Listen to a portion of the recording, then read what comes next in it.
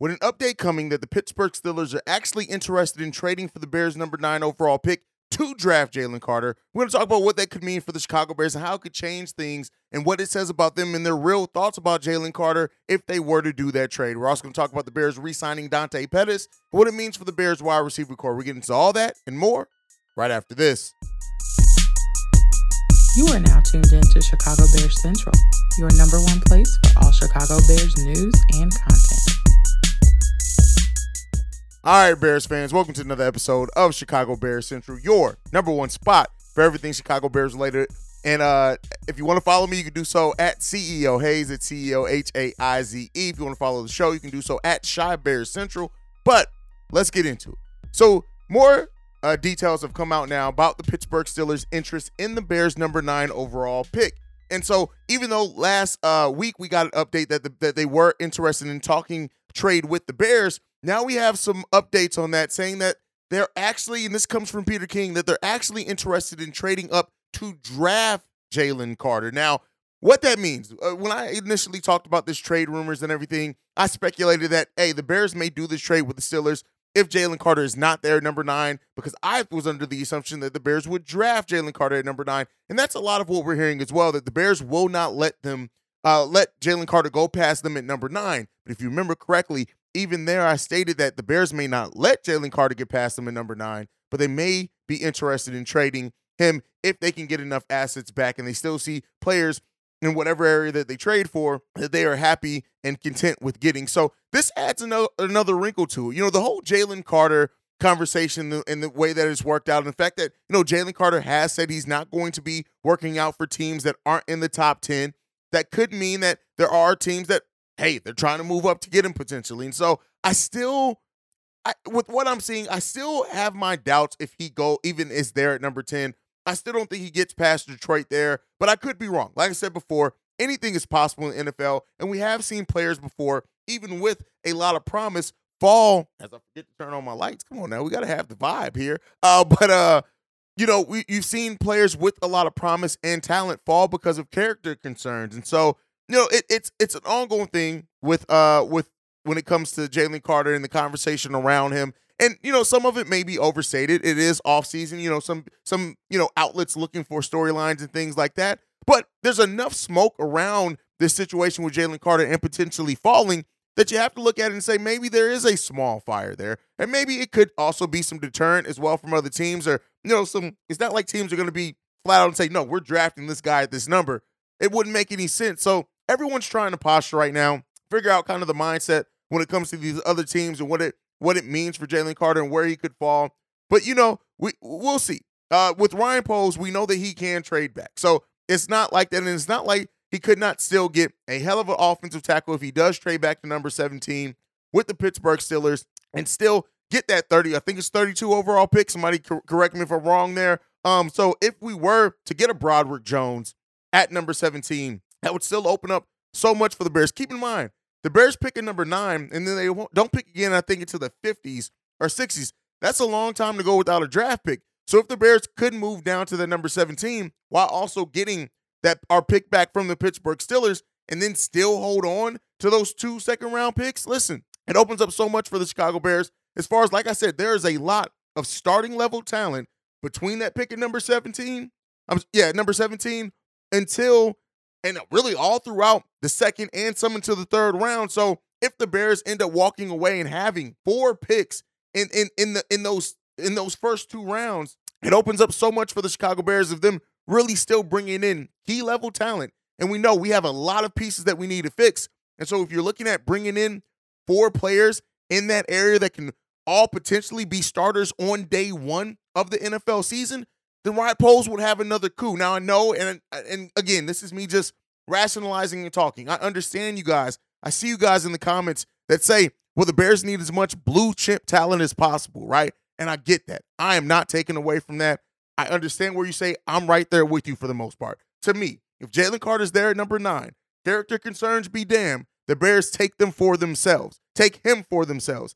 Not take him, not trade the pick. That is my personal opinion. But I also have to realize that, hey, Ryan Poles may not share my personal opinion, and we know he already looks at things and he's did things even in last year's draft without having a number one pick, well, a pick in the first round, with going a different direction to where the common thought was that the Bears may go in that draft. So I'm going to throw this one back to you guys. Jalen Carter's there at number 9. We get a call from the Pittsburgh Steelers that are offering that number 17 pick and our own second-round pick back, which is the 32nd overall pick. I'm going to ask you this.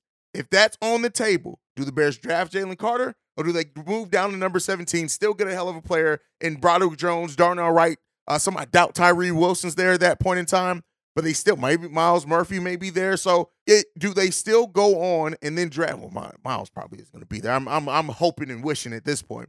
But do they take that pick and that package then and then have enough to really still add considerable talent to this team? Let me know what you guys think on all that down below. Now, another bit of news that we got out that came out today is that the Bears have signed Dante Pettis to a 1-year deal. Now, this isn't anything huge, right? He's coming back. He's now he's going to be the wide receiver number 6. When you look at the wide receiver room for the Chicago Bears, we have DJ Moore, Darnell Mooney, Chase Claypool, Vegas Jones, Equinemius St. Brown, and now Dante Pettis. What does this mean? It all but closes the door for those that kept hoping that the Bears are going to draft Jackson Smith and Jigba. It's not happening. He's not coming here. And this is something that we've been telling and preparing you guys. It also paints a picture for anyone who's still wondering what may happen with N'Keal Harry, players like that. I think when you look at carrying 6 wide receivers, that pretty much shuts the door of the wide receiver room. Now, as far as Dante Pettis, we know he became the primary punt returner after Vegas Jones had his issues with muff punts and dropping balls, and he really took that over. So expect that to really come in and still be his position, right? I think he's still going to come in. Vegas is still going to have plenty of opportunity to really still show that he can be that special teams guy. But Dante Pettis is going to be that probably at least initially. And so it is what it is. He's coming in. He's going to be the wide receiver number 6. He's going to help contribute to the special teams. He played 17 games. He was our 5th leading wide receiver last year with 245 yards on 19 catches, and he led all Bears receivers in touchdowns, which is wild to think that Dante Pettis was our leading wide receiver when it comes to touchdowns in 2022. Pettis had his own struggles with drops as well, but he had moments where he looked really good in the passing game. And so this is absolutely another depth signing by the Chicago Bears. It's not anything that, he's not. Here's what I'll say. I'm not going to say that he's not going to be factored at all into the offense, because I do think he is. And I hope that Luke Getsy gets creative enough to where we use all of our wide receivers at different points in time for different matchups, things like that, as well as Tanyan, Cole Kmet being in there as well. And then you got to especially look as while Deontay Foreman and Khalil Herbert haven't been the best as far as receiving running backs, with all the things that we've added in the receiving game, like I said, with the 2 tight end sets that we can now run, with having Dante Pettis and six wide receivers deep with everything that we have, you may be able to offset that. But I still hope that we can still incorporate our running backs into that passing game as well. But hey, another signing by the Bears as that playoff that we start coming to the end of the offseason. Once the draft happens, we're going to have a pretty good look at overall. They're still going to bring in some veteran pieces, some training camp pieces to help push competition. But we're really starting to get that formalized view of what the Bears are going to be outside of how they address the trenches in the draft. And I think as you start signing more players like this, cornerback is still another one that I do expect them to go at in the draft. We may still see a running back drafted lower in the draft as well. But for the most part, our skill positions are pretty much locked in, especially on that offensive side. So we kind of know what we're going to have there. The biggest question still remaining is what it's going to look like on the offensive line, and how's Ryan Poles really going, and Ian Cunningham for that matter, I don't want to act like he's not involved in this as well, going to really just solve those trenches areas for the Bears. I think I said Bulls earlier. Charges to my mind, not to my heart. But that's where we're going. That's where we're at. And so, it's been a pretty solid offseason, right?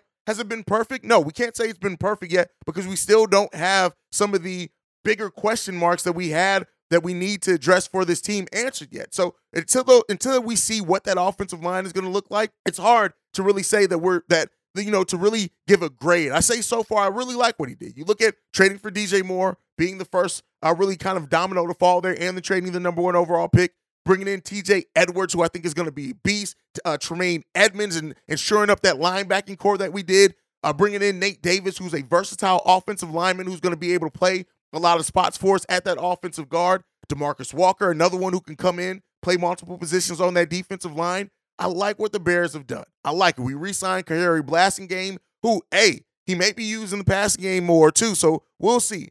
the Bears have made some solid signings. Travis Homer's another one in there as well. Some solid depth signings.